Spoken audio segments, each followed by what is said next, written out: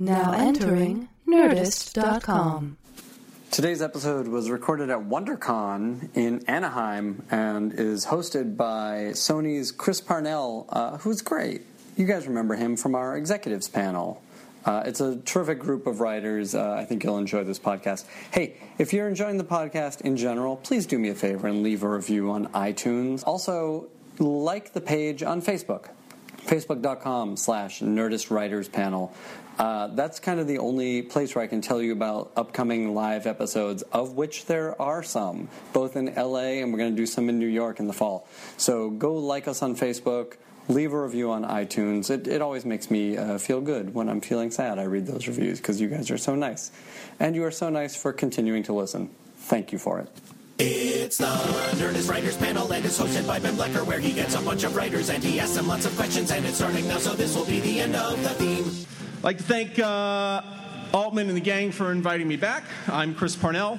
I'm the Senior Vice President of Drama Development over at Sony Pictures Television, which means I'm a lucky guy who gets to work with writers like these guys every day, selling their ideas into scripts, which we try to sell to pilots, which hopefully get made into series. I've been fortunate to work on the pilot of Breaking Bad, and most recently Blacklist and Helix, Powers on PlayStation, which I'm really proud of, and Outlander, which debuts tonight.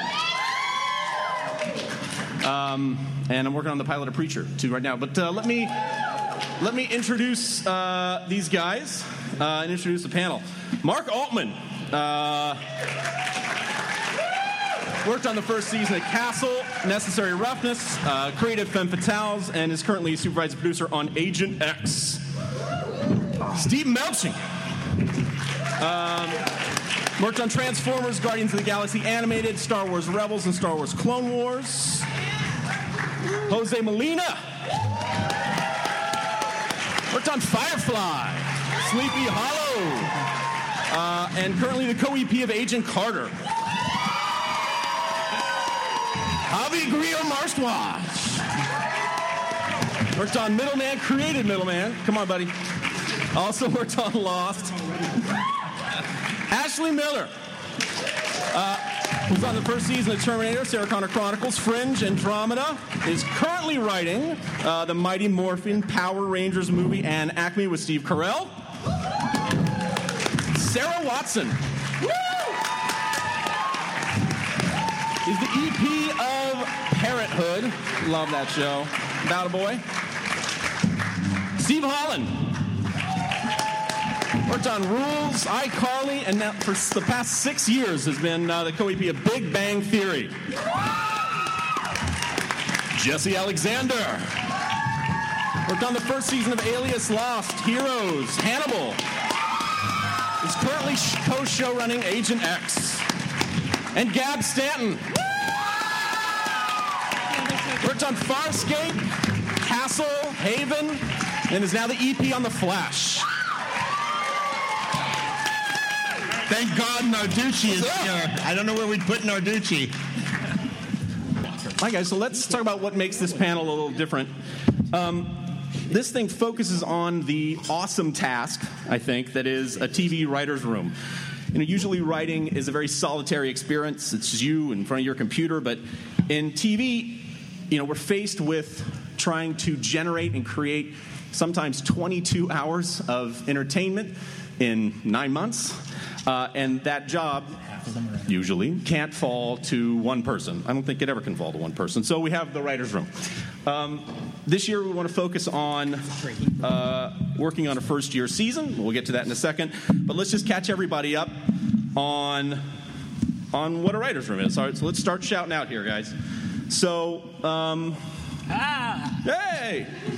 All right, so... Competitive group therapy. Let's go. Why is there a writer's room? Go, Javi. Why can't you do it yourself? Well, the thing is, the task of creating 22 hours of narrative in such a small period of time, or even 13, is quite daunting. And the idea is that even when you've got a genius showrunner who can write all 13 hours of it, as has happened once or twice in our existence as an art form, the writer's room is there to really challenge the boundary. Excuse me? My microphone is off. off, but I will tell you this. There have been moments in history when a single showrunner can write up to 22 episodes of narrative television. However, the job of the writer's room is to make sure that even that genius doesn't run into the boundaries of their own imagination. Try doing a podcast. You look like Mussolini there. Why don't you flip on your microphone? They couldn't hear it. Check. Hello? There we go. Or just turn it on. There we go. Welcome to Turning on the Microphone. I've seen Bridget Jones's Diary. Anyone? Thanks for the 2 people in the audience who got that right. Is that the tits pervert moment? Yeah, purple in the front. Sarah, can you talk about the collective brain just a little bit of the writers' room? Just why? Like, how do you think together? That's the big deal, right? Well, that's the challenge, is how do you think together? So in an ideal situation, can everyone hear me? In an ideal situation, you're hiring people with different strengths and weaknesses and all sort of charging towards a collective story. And the great thing about the room is that you're never writing yourself into a corner, because as soon as you write yourself into a corner and you're like, oh my God, I'm going to kill myself, somebody is like, oh, and then this. You hope. You hope. Or I would say, or at least you're all in it together. you know, the difference between a writer's room, it's very easy to understand and appreciate a writer's room because you have, let's look at Manimal. Okay, let's use that as an example. Back in the 70s and 80s, and before that, you had television, which was largely driven by, you know, a head writer who used a bunch of freelancers. They didn't have rooms, and you had Manimal. You know, now you look at it, you have Breaking Bad. There's a reason that television has gotten so much better, because it's taking advantage of a larger brain trust rather than Glenn Larson saying, hey, let's do Pearl Harbor in space. I got to tell you, 40 years later, we're still talking about Manimal, so the jury's still out on Breaking Bad. By that metric, the most successful show in television artistically is Cop Rock. You know that. Yeah. Alban, can you talk about the hierarchy in the room? Where does it start up? Where does it go down? Well, I mean, you know, look, I think theoretically it's you know, obviously it's you have your showrunners and then it filters down to, you know, your story editors and but I think in a good room, you know, everyone's voice is equal, you know, and then you have sort of the referee who's the showrunner who's ultimately going to make, you know, be like the umpire. That's a sports thing, and you know, make those decisions. I mean, you know, look, not to kiss Jesse's ass in this, but you know, when you have a great showrunner, you know, the room, I think everyone feels heard and everyone, you know, has something to offer, and it works really, really well, which is, you know, I think certainly the case with the show I'm on now, which is, you know, Agent X for TNT. Jesse, what are the responsibilities of a showrunner? You know, for me, it's like Dungeons and Dragons. If anybody's played D&D, it's sort of the way that I think about it. And whoever's running the room is kind of the DM, and you're sort of like, you know, you have your goals and you have your different people who are on your party, and you're trying to get everybody to play well together and keep moving the story forward. Is how I think about it. And hopefully you have a good tank that you can send at the board when things are going terrible, and you can all. And somehow your wife's character never gets killed. But the showrunner's got to be a triple threat. I mean, that person's got to be the CEO of a multi-million-dollar corporation. They've got to be a manager of people. They have to be the creative head of the ship. How do you manage all those three things? I think for any showrunner, you know, the idea is that you have to try to delegate some of that responsibility. And the truth of the matter is, for most showrunners, the hardest work is in the writer's room, you know, because that's really where your story is being generated, wherever that writer's room may be. You know, so I think that one of the fallacies that I see with a lot of showrunning is that, you know, they think that they need to be on the set or in post or whatever, when really their job is to communicate a clear vision of the show to their writing staff, you know. And if at least the number two in the writer's room knows what the show is, then that writer's room can run appropriately. But it really becomes about, when you're a showrunner, what I found when I ran my own show, I found that all of my job could be described in a single way, which is describe your vision to everybody as clearly as possible so that they can execute it. And the more you do that, the more you find that everything in the shows, you know, everybody in the show is a professional who knows their job. The more you're able to do that, the more everybody's able to actually do their job well and bring you either what you want or something even better. And not just to the people in the room writing, right? Exactly. To who else? Studios and networks and all those guys, yeah. Yes. To make sure they don't blow up your vision. Well, here's the thing. If you know, a studio buys a show, network buys a show, you've hopefully talked to them exactly about the show that you're making, and ideally all of the ships are marching in lockstep. And there's a lot of conversation about network notes, studio notes, and all that. At the end of the day, we're all partners in each other's success. And that really starts at the top of the show, and it starts with the showrunner or the creator of the show, with the help of a good showrunner, being able to say, here's what we're doing, and achieving a consensus with all the involved parties. And achieving making all those episodes while the showrunner is trying to do a million different jobs. Ash, I think you were the one that put it this way. Your job as a member of that staff is to pitch the showrunner an episode of his series that he didn't know he wanted to do. Yep. That's you, right, Ash? Yeah. Because that was my whole job. It's like, hey, man, you had this amazing idea that you didn't even know you had, and I'm going to tell you what it is. And then you're going to love it so much, you're going to give me money. Worked like a charm. It's always great if you can pitch it that way, too. Hey, I think you had this idea. Didn't you have an idea for a episode like this? Yeah, we jumped off of it. Well, no, you know what, actually, but Sarah, you can talk about this because I've always given the Middleman Writers Room incredible props for being better at being me than me. And I mean, I don't know, maybe you can talk a little bit about that, or not. I don't know. It doesn't have to be about me. No, I mean, if we'll talk about Javi, I will say, this is no surprise. The two greatest showrunners I have worked for could not be more different personally. It's Javier Grillo-Marxuach and Jason Katims. They have completely different management styles, but the two things they had in common was knowing what they wanted. But I also think that both of you guys are incredibly flexible, and when you hear an idea that from the staff that you absolutely love, you're also willing to change what you love and what you want. Yeah, I mean, because if the writer's room is able to do that, it makes my life a lot easier. I don't have to come up with as much stuff, and I'm very open to that, So, and I think most showrunners they want to hear you improve on what they've come up with, And you respected when we were passionate about things, and then sometimes you would say no, we're going to go with this direction, but sometimes you would listen to what was right. Yeah, absolutely. and I admit that most of the times when the show sucked, it's because I was wrong. That's true. Because you guys are talking right now about a story break, right? Yes. This is breaking story. Gab, can you just give us an introduction on what is a story break? Gab? Oh. Gab. No. The other woman. No, we had a total crisis. What is a story break? A story break is basically you need to do an episode, you need to come up with a story. You sit down together, and this is where the writer's room kind of, comes in under whoever is going to be working on that episode and pitches out an idea. It's going to be about this.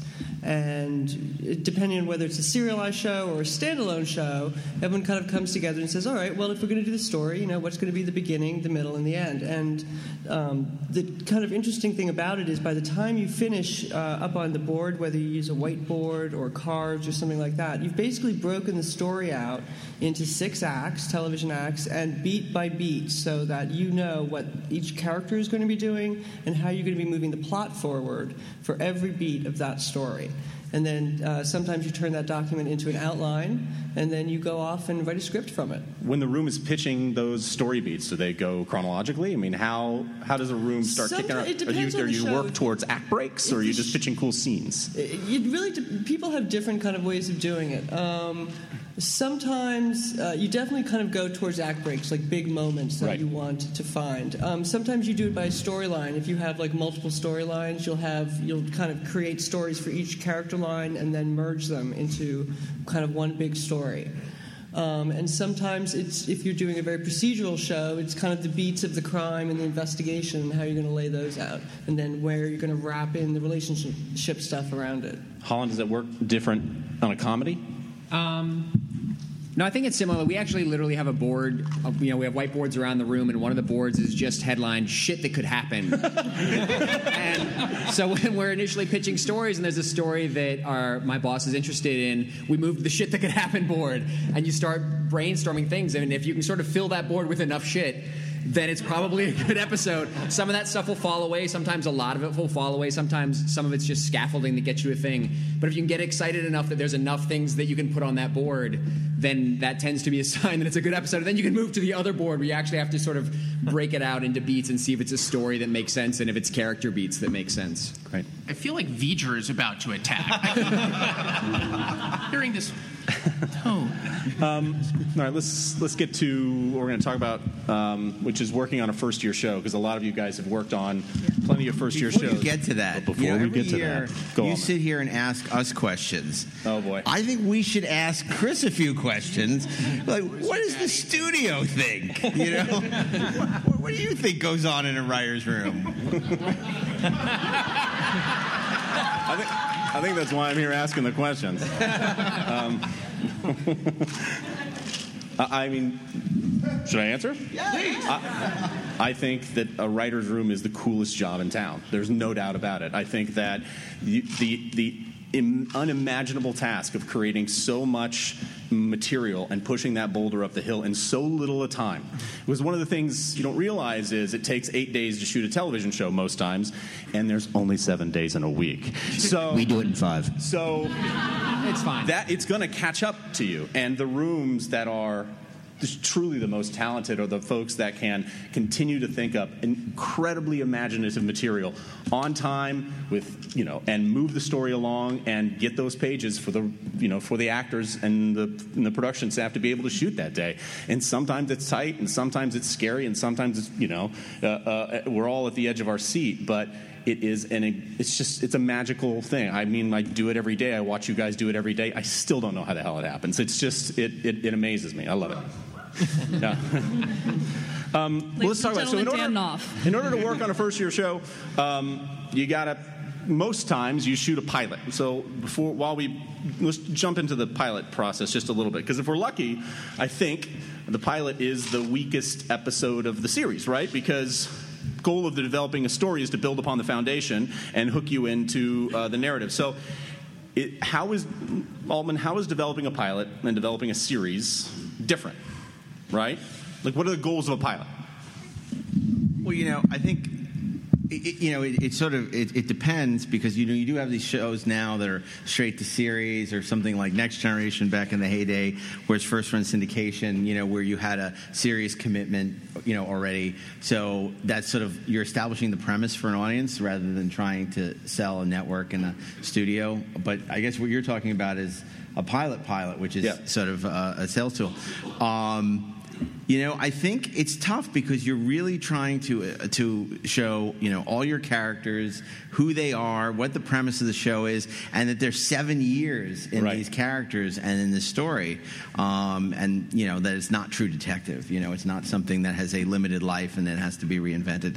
So it's a real challenge, and I think that's why often you have pilots that even after they're bought, a large percentage of the pilot can be reshot before it airs, because as the writers find the show, the pilot can change, and the creators can learn more about the show than they knew, when they were making it. Plus, often you have shows that are shot, far away.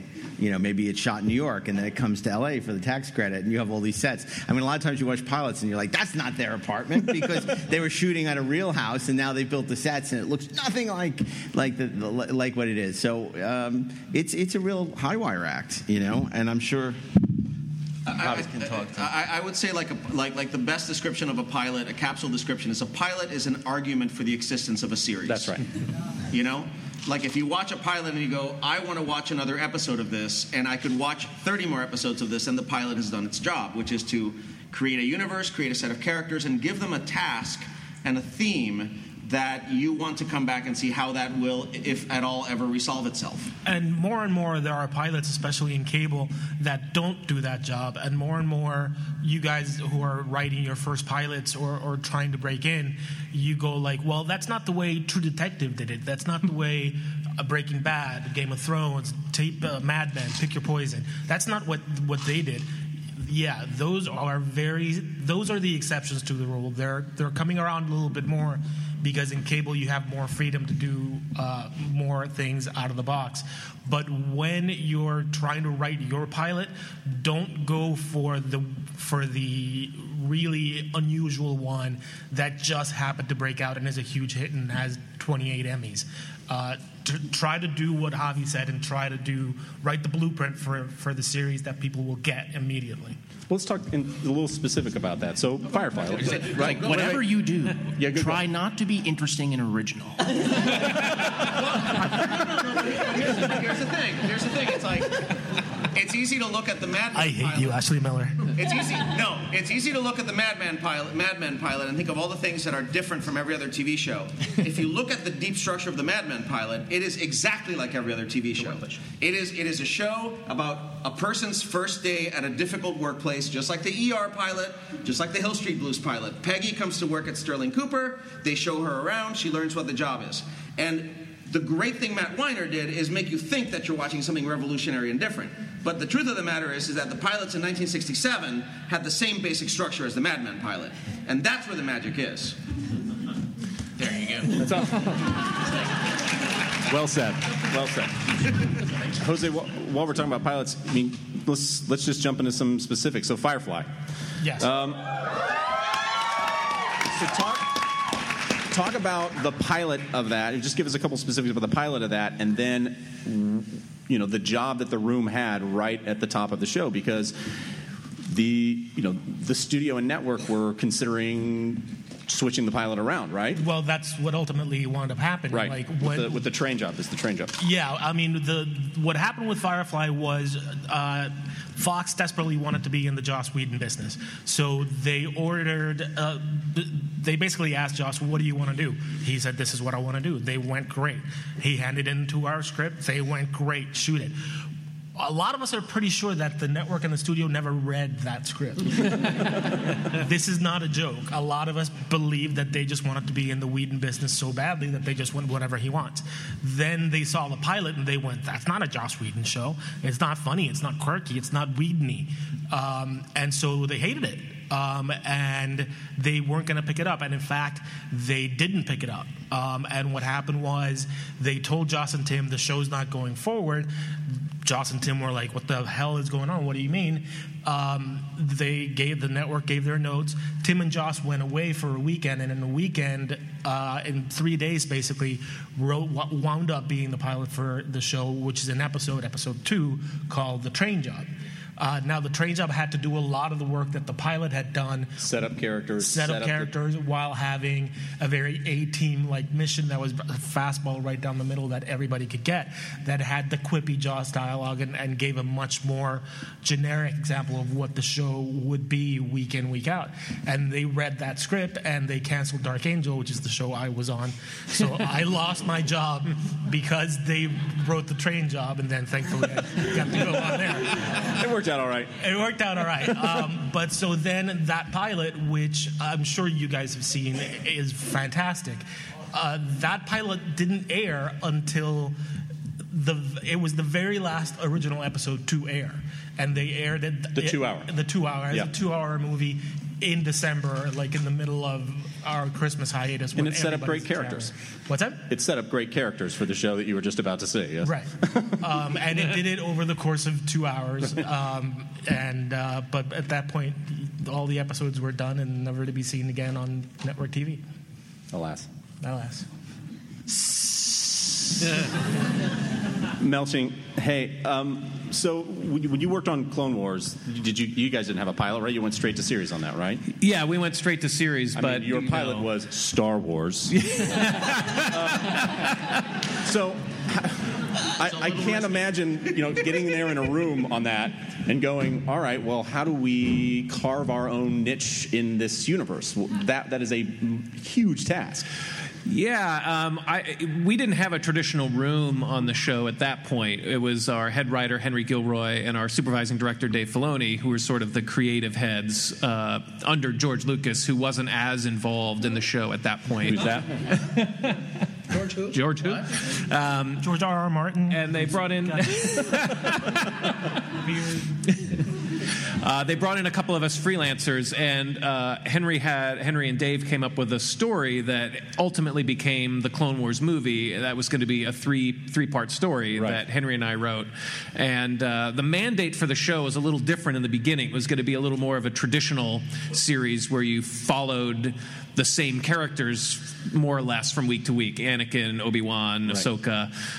But we realized pretty quickly that it's a big universe out there and there's a lot of interesting characters. characters, and it became almost an anthology show by the second or third season, when we realized, I wrote the episode Rookies, which gave the clone troopers individual personalities and stuff like that really was only hinted at in the movies, and that opened up this whole panorama of different clone characters they could bring in. They brought in traitors, they brought in all different kinds of characterizations for them. And then how has your experience changed then on Rebels? I mean, Rebels is a little more brand new show. Yeah, that's a little more sort of back to basics. That's a more traditional show where it's centered around a family, the crew of the Ghost ship, and we pretty much follow their adventures from week to week, and we get to explore those characters and their backstories in a lot more detail. And a lot of that was just wanting to build that family feel, and so the audience gets invested in those characters week after week. And part of it was,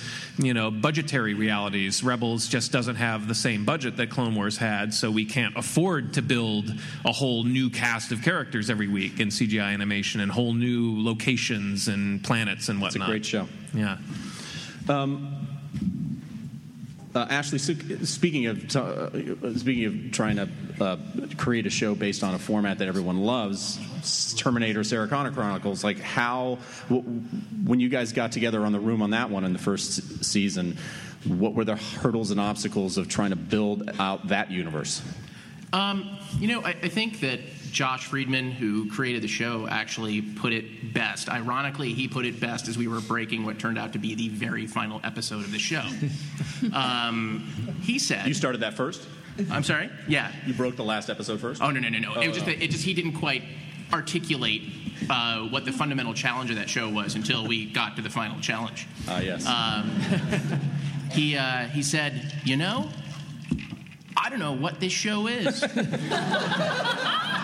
But I do know what it isn't. And, there was something about that was simultaneously horrifying and kind of ball-shrinking. But at the same time, it was a valuable articulation of kind of what the development process was like. And frankly, sometimes I think it's better to know what something is not than to sit and define what something is going to be a priority. Because where we found ourselves at the beginning of the first season and as we moved into the second season was we had this store of knowledge about this franchise, about these characters. We had these ideas about who they were and the things that had happened to them and the things that could happen to them and what things were about. Decades of assigning meaning to iconic images and characters and situations, from John Connor to Sarah, to the T-1000, all of these things, to what Skynet is. And what it opened up for us was kind of a playground. And by knowing what this show wasn't, we were able to establish boundaries that kept us real and kept us grounded, so that we could be creative in ways that were useful and interesting. And working on that show was one of the great creative experiences of my career. I still look back at that as in terms of how I felt going into work every day. That was the place to be. Warner Brothers told our showrunner John Wirth, who is like one of the great showrunners of all time, unsung. They said, you've hired the room of writers who can't write straight. And, John just said, watch and see. And what that room is able to put together was astounding. We called ourselves the Island of Misfit Toys. So, just having that lack of it has to be this, just really made it possible to do something great. It's great. So I guess the advice we've given so far is don't have an original thought and have no idea what you're going to do with it.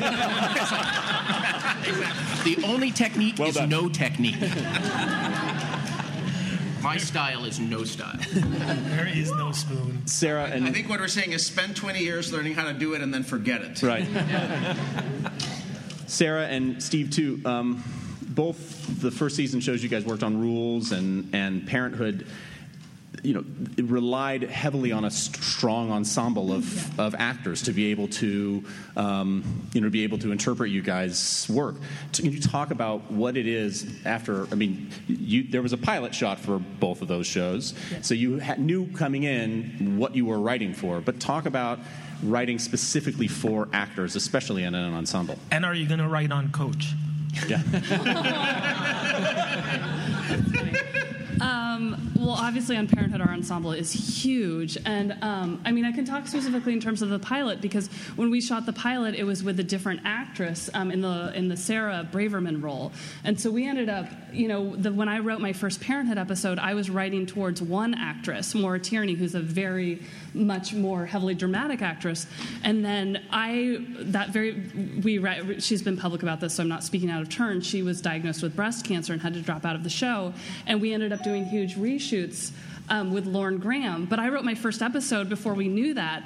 And so I do feel like subsequent Parenthood episodes that I wrote, I found myself writing that character different because you have that actress in mind. And also, over the years, you start to see how the ensemble, the chemistry works between them. In Parenthood, we're a huge ensemble. And, I was on set, season 5 or something, and Bonnie Bedelia, who plays Camille, was in a scene with, I can't even remember who it was. It was, one of her kids. She's like, oh, we've never had a scene together before. I was like, oh, my God. It's just, so it's finding, so sometimes you don't have that chemistry, in your store bank that you've seen. So it is kind of... And you guys are adjusting scenes based on what you're seeing in dailies, what you're seeing when you go to set, and seeing the chemistry between actors. And especially on a show like Parenthood, because we're not a word-perfect show. I mean, it's the polar opposite of The Middleman with Javi. That was a word-perfect show, whereas if the actors deviated one word, Javi would come out and actually... There would be physical beatings. It was pretty awkward.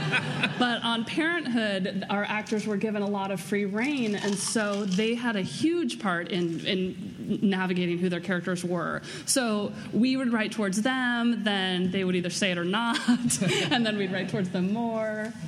And talk about that in a comedic sense, Alan. Well, it's interesting just how you sort of, the shows kind of find themselves. Rules of Engagement, which is a show I was on from the beginning, when we had the first table read of the pilot, the lead actor got fired immediately after the table read. So they had to recast that lead. The table read is your last days. audition, actors out there. So table read, the actors sit around and they read it for the first time in front of the network and studio. The main guy gets fired. And so then it was a scramble to recast, so they cast another actor to shoot the pilot, and the pilot got picked up, and then they fired him. And then they fired the other actress. So there was Patrick Warburton and Megan Price, they stayed, and the other 3 actors got fired, some of them twice.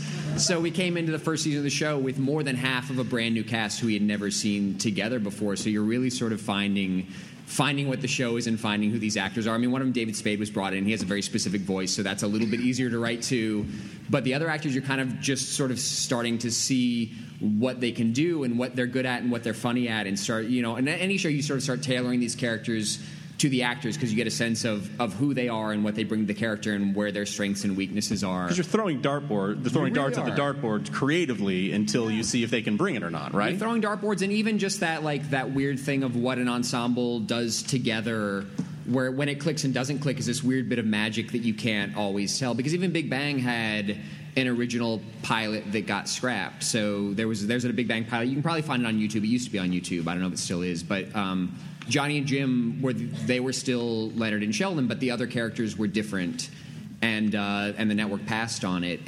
But they liked Johnny and Jim enough, so they gave Chuck and Bill a chance to sort of rewrite it and do a second pilot. And so there was something there that worked, but it wasn't until the rest of this ensemble kind of came together that the whole show sort of clicked in this way that you kind of can't predict. Did they have to wait a year to do the new pilot? They did wait a year to do the new pilot. Yeah.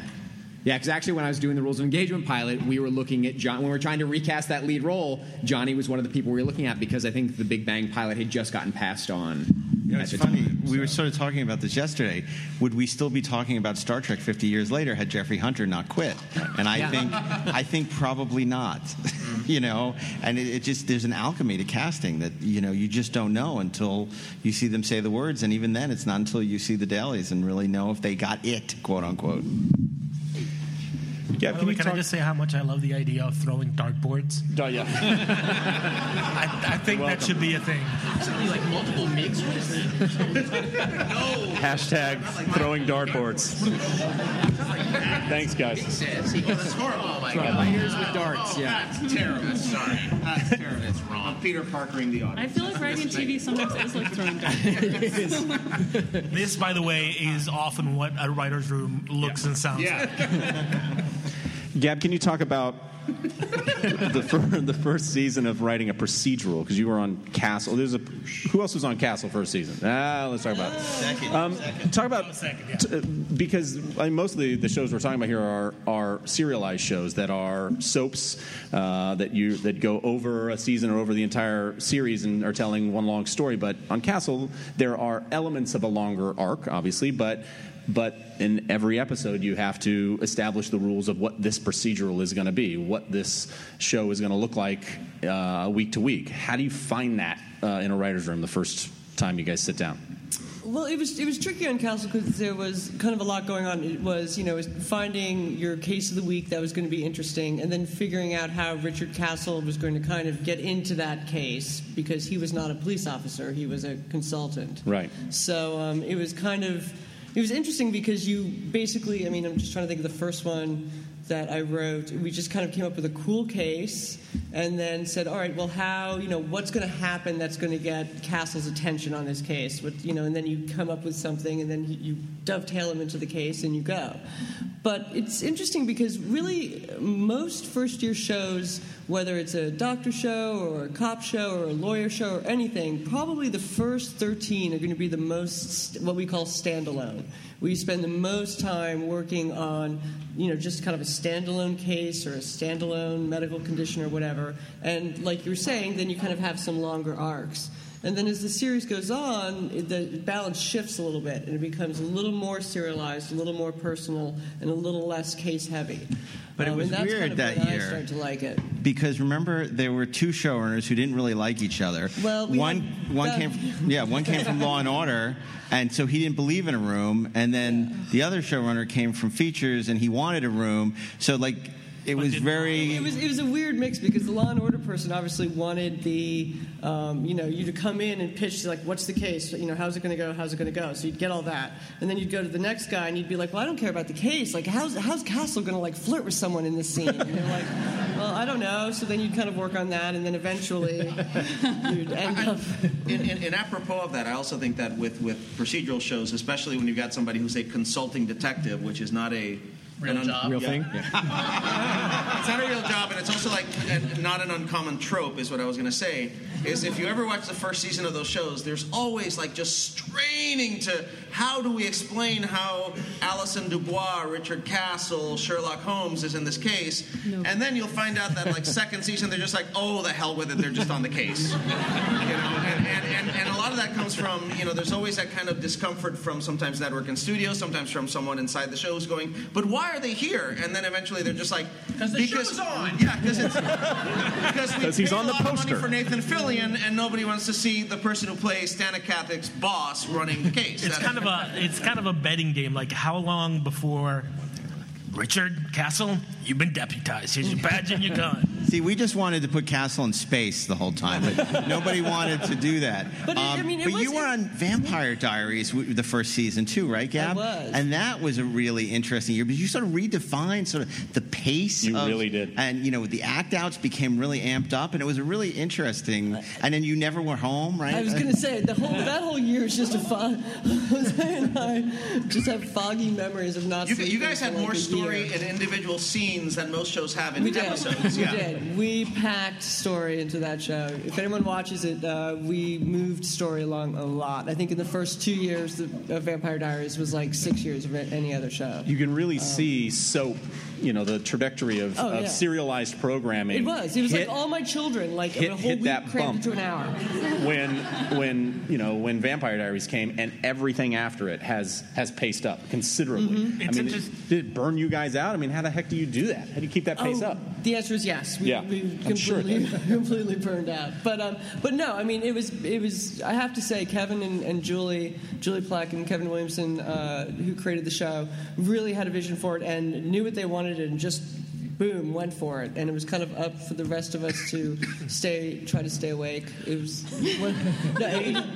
hours were very long. It was sometimes a problem with the showrunner sometimes can be if your personal biological rhythms don't.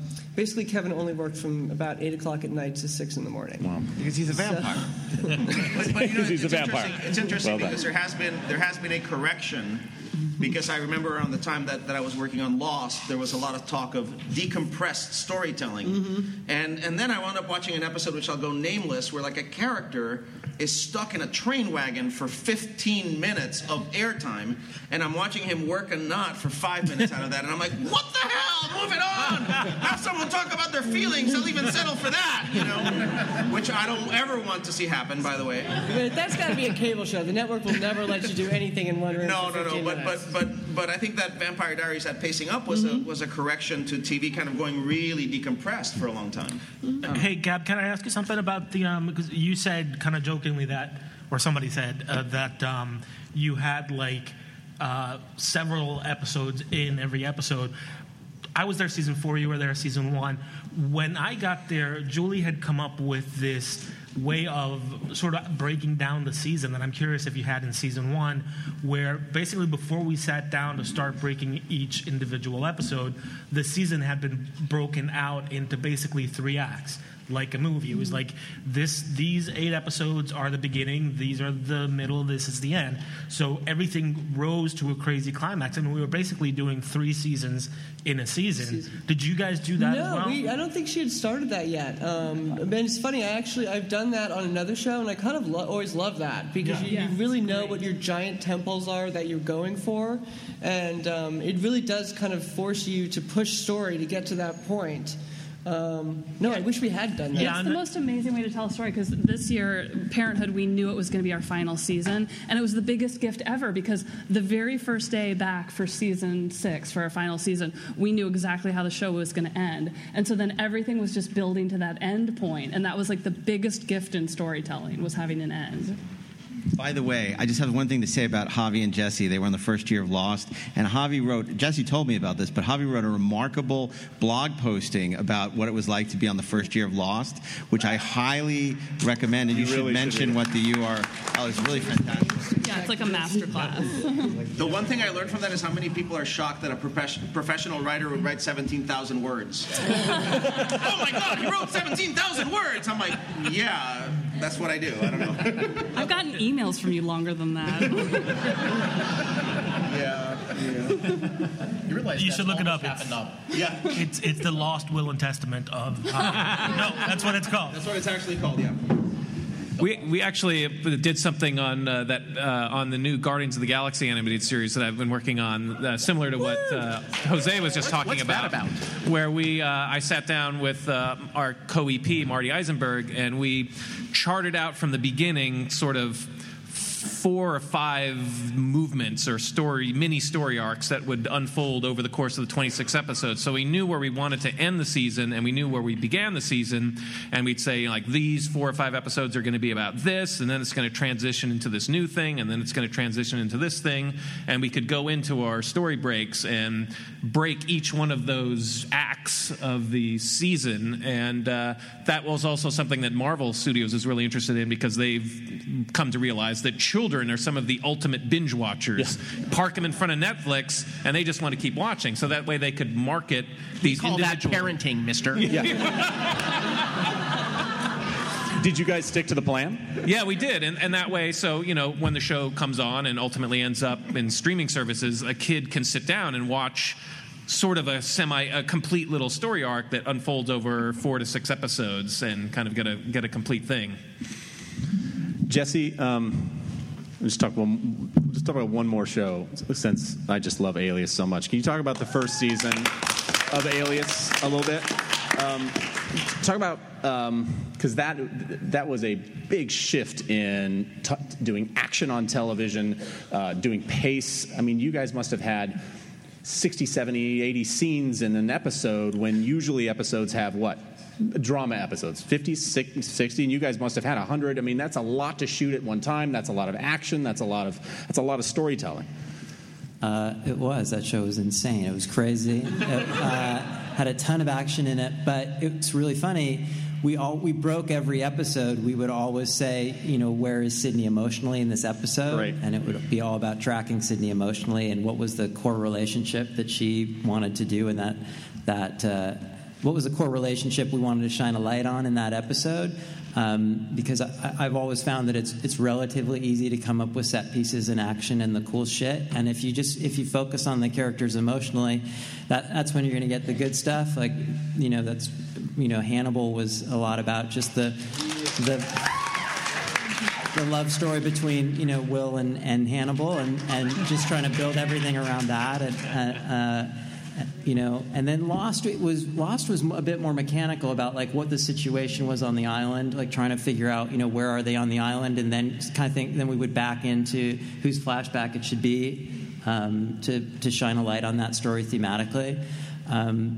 But Alias, was really heavily serialized and definitely had one of the problems that a lot of serialized shows have and have had since, is you kind of get wrapped up in your own mythology. So the show becomes completely unintelligible to anybody after season 3. Right. Who, if you haven't been watching the show throughout. So that was a big shift for us as storytellers to manage all that, and the network and the studio hated it. They couldn't stand it. They usually hate serialized shows because it's very challenging to give notes on them. They prefer a procedural where it's like, okay, this person died, why did they die? But a lot of these serials are so interwoven with the emotional lives of the characters that they can be very challenging for executives to manage. Well, one of the things is I think you for a show that's on Netflix, you're picking up everyone who's watching House of Cards. There's no one going to turn on episode 3 of House of Cards and just start right there. Everyone's starting from the beginning all the way through. But if you're watching Alias, there's a certain percentage of your audience that's picking up right there to see the first episode. How important, or is it mindful in the room to teach the audience the show? And are you guys especially in the first 13? I'm sure that's a big task. Alias was pretty. Alias had a specific structure with set pieces and design of the action, so it definitely fell into that. Everybody's comic book is somebody's first comic book. You're picking up an issue, and you can get it like, oh, they're searching for this device or searching for this object or something like that in Alias. But a number of the other shows that I've worked on have been a little bit more kind of elusive and just kind of go with the characters and are not quite as focused on making sure that people who tune in to that episode can connect with it. So, awesome. I don't know, dude. Thank you. All right, team. We got to wrap. Every show is different. Yeah, every show is different. different. Show I've worked on has been completely different in terms of how we broke stories and what the culture was of the show and the relationship with the network. And everyone is this weird kind of chemistry that's so based on who the people are in the room and how they get along with each other, and that kind of stuff. By the way, if you want to watch an episode that's an education on how to catch up the audience while still telling a story a plot that advances the overall story, there's an episode that Jesse co-wrote of Alias season 1 called Q&A, which you guys should all absolutely watch. It's an education. That one episode is brilliant. All right, I'm sorry, I'm getting like, oh Jesus, I'm starting to have a flashback. Yeah. It's crazy. Like, it was supposed to be a clip show. We're like, we can't do a clip show in season 1 episode. We're like, okay, we'll do like a Q&A, so we'll spend a little bit of time in this room and catching you up on stuff, and then we'll have a present day story. Oh shit! There was something I was going to say so specifically about this, about catching people up. I forgot. I can't remember what it was. All right, team. Well, we got to wrap it up. So before we do, Gab, can we just come down this way? Let's shout out Twitter handle, right? And if you want to, and then mention. This is promotion time too. So mention something that you want to talk about as far as like, hey, make sure you're watching. And I'm gonna do one quick shout out. If you're not listening to Children of Tendu podcast by these two gentlemen right here, you absolutely must. It is a true must. Okay, Gab, start us up. TV Gab is my Twitter handle, and tune into The Flash. I'm Scribble Jerk at Twitter. And Da Vinci's Demons Season 3 is pretty awesome. I just did that. And a new show called Agent X at TNT that's going to be on. I'm the Philistine who's not on Twitter. Sorry. That's all right. That's all, yeah. The Philistine not on Twitter. Yeah. Sarah Watson, 42. That's Sarah with an H, and I'm not 42. It's a Hitchhiker's Guide to the Galaxy thing. And please watch Parenthood, and then I'll be on the beaches of the south of France. Other than that. You can find me as Ashmaster0. That's also my porn star name. And that's what you should look for. Wait, no, don't. Look for my novel that I wrote with my writing partner, Zach Stentz. It's called Colin Fisher. So my Twitter handle is OKBJGM. And okay, blowjob what? No. It's Russian for Experimental Design Bureau. And I'm going to be co-executive producing The 100. Please listen to Children of Tendu. And also, I've written a book about writing for television called Shoot This One. It's on Amazon. Look it up. You might enjoy it. I'm at Jose Molina TV. And please, everybody, watch, email, tweet, talk about, cosplay Agent Carter. Hopefully, if everything aligns correctly, hopefully that we'll hear some good news about season 2, and that young lady over there will have a job, and so will I. Melching. I'm at Stephen Melching, and you can see episodes of Transformers: Robots in Disguise airing now on Cartoon Network, awesome. And then starting sometime early this summer, second season of Star Wars Rebels, and then I'm consulting producer on Guardians of the Galaxy coming sometime later this year. Awesome, man. But how do you get on an episode? You're just here every week. How do you work?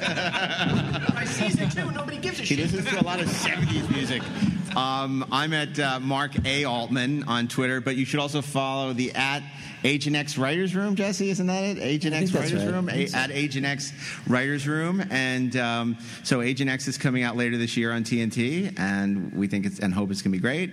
And then I also just wrote with Steve Crozier the remake of Life Force. Awesome. And I'm Chris F. Parnell. Watch Outlander tonight. Thank you guys, and thanks everybody here. Appreciate it. Thank you, Chris. Another wonderful job, Chris Parnell. Thank you. Now leaving Nerdist.com.